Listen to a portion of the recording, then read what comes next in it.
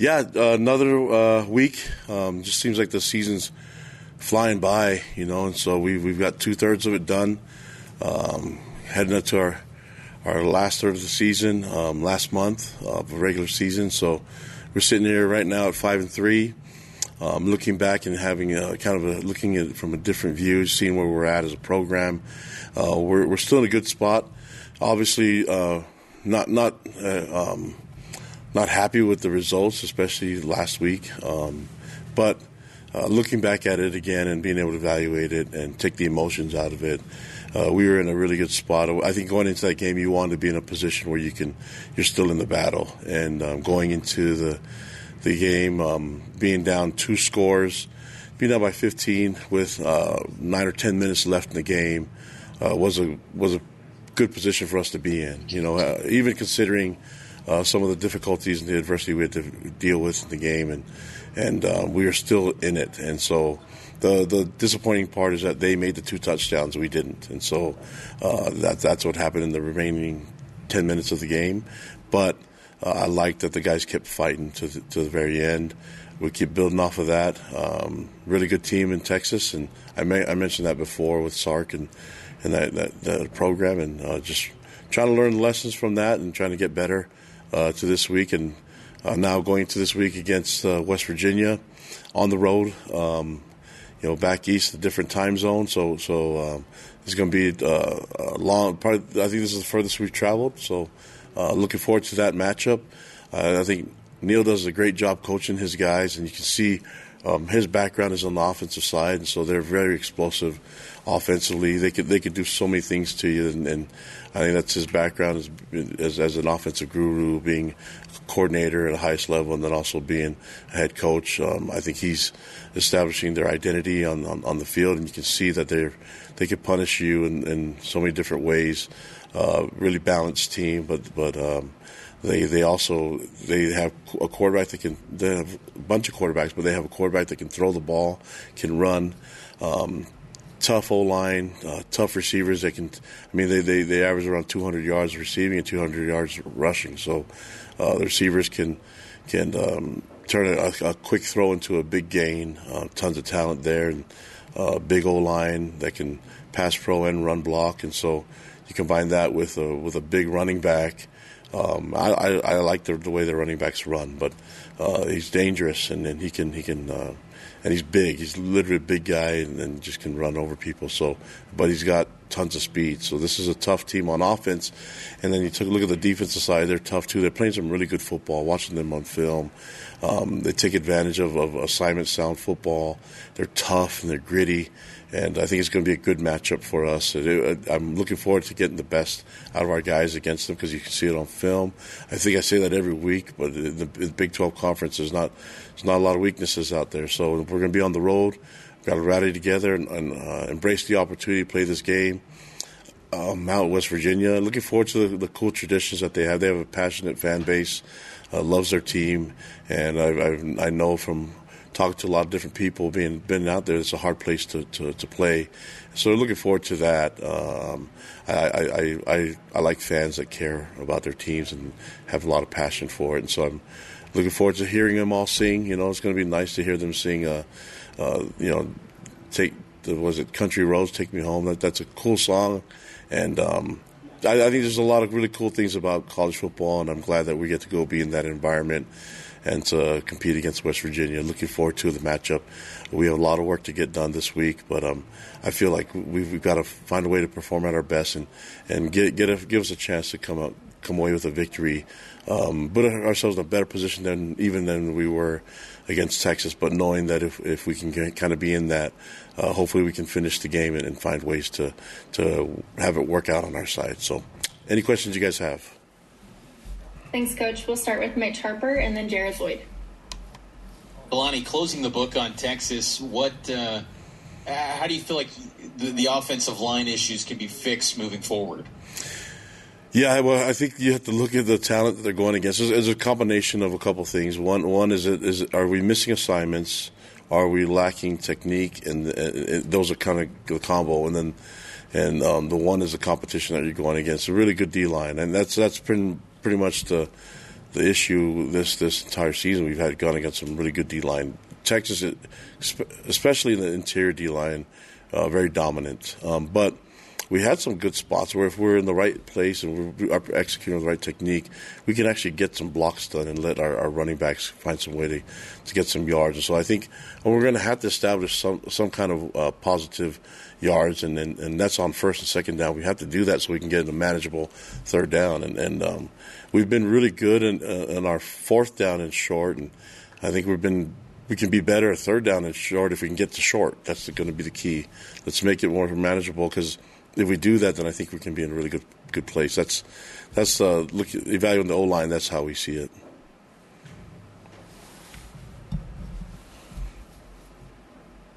Kalani, along the same lines as far as the offense goes, I think the last few weeks haven't been able to put up more than 21, and you talk about needing points. At what point do you say, hey, we got to do something very different versus just trying to fix the problems? Because obviously you're not getting there, and I know a lot of that is the competition you've been playing.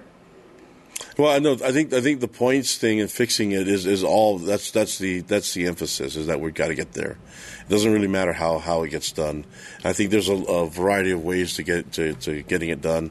It's go time now. It's been go time, and so the way that we've been doing it hasn't been working the way that I want it to. So we have very smart coaches and capable players that we can find different ways to try to get points on the board, and that's we're going to work on that. And I agree that there's some points where you can fix it. I don't think you can blame it on the competition every time. I think the what it's got to come down to is pretty simple.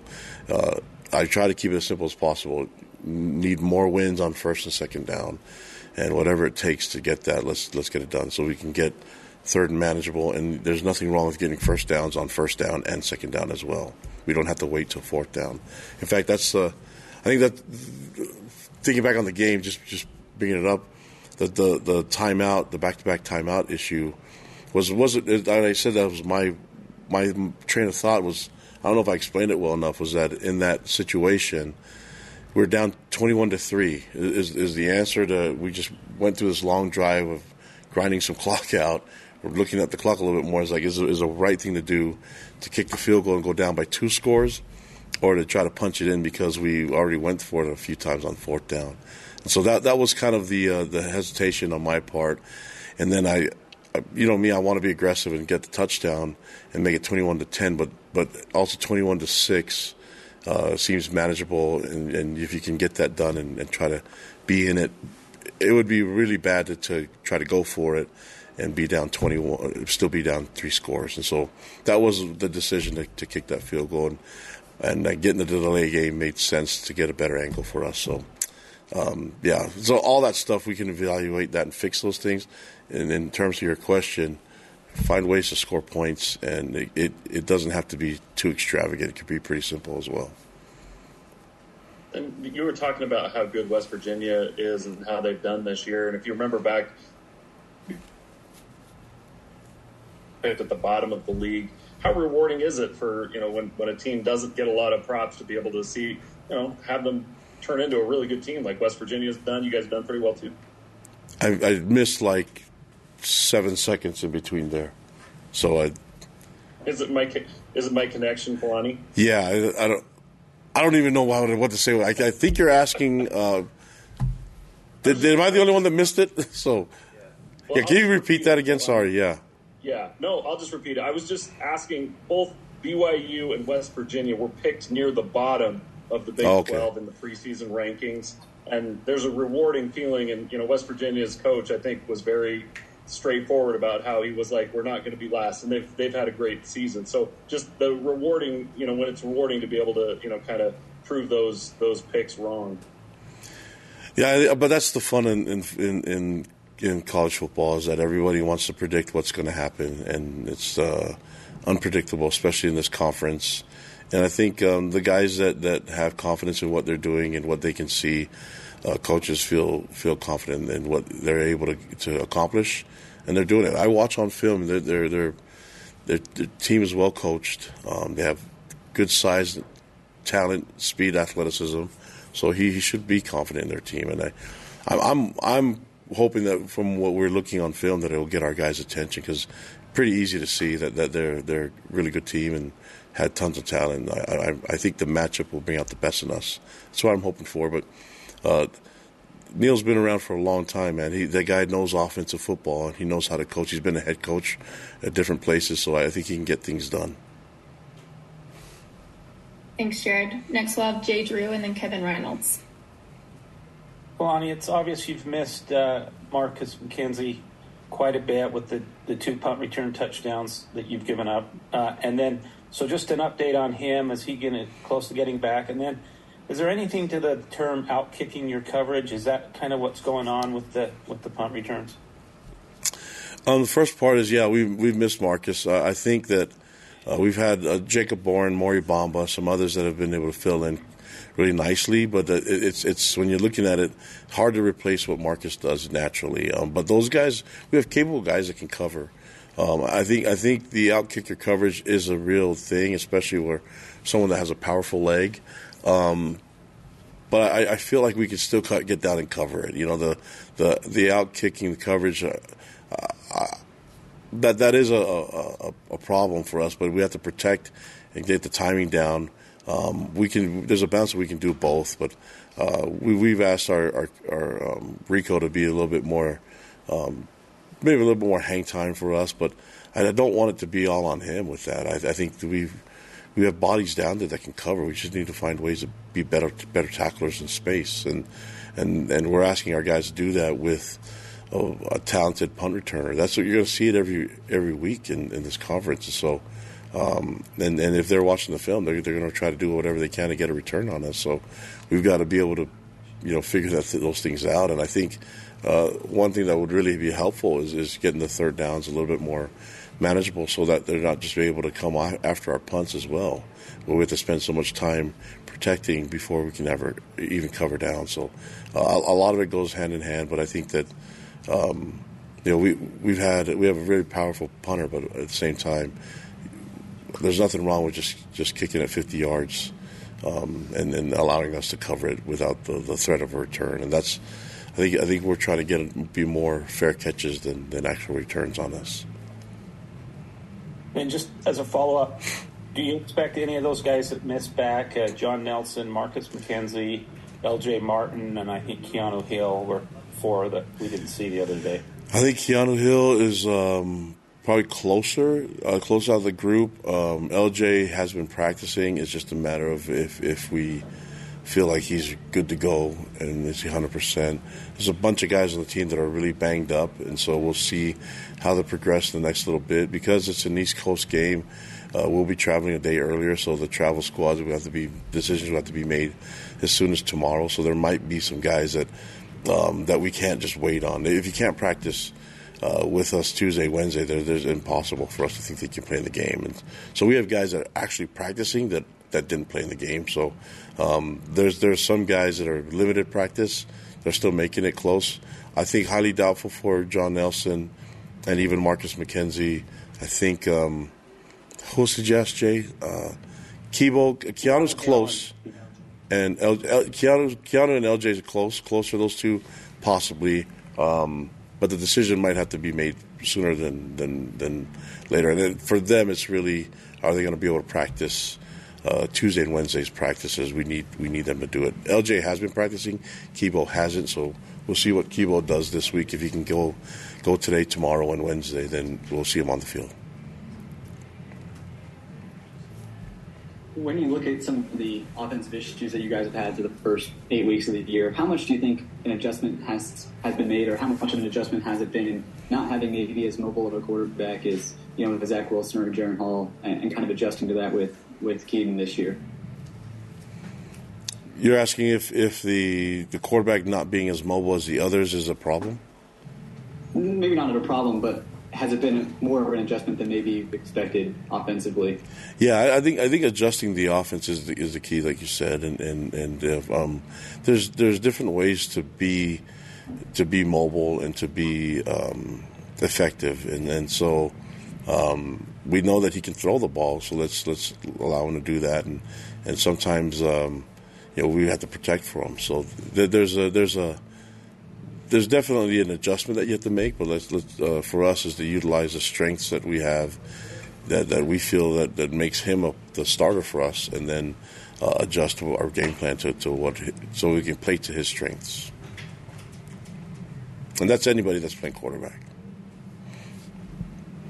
Okay, we'll have a couple more questions from Jake Hatch and then Mitch Harper.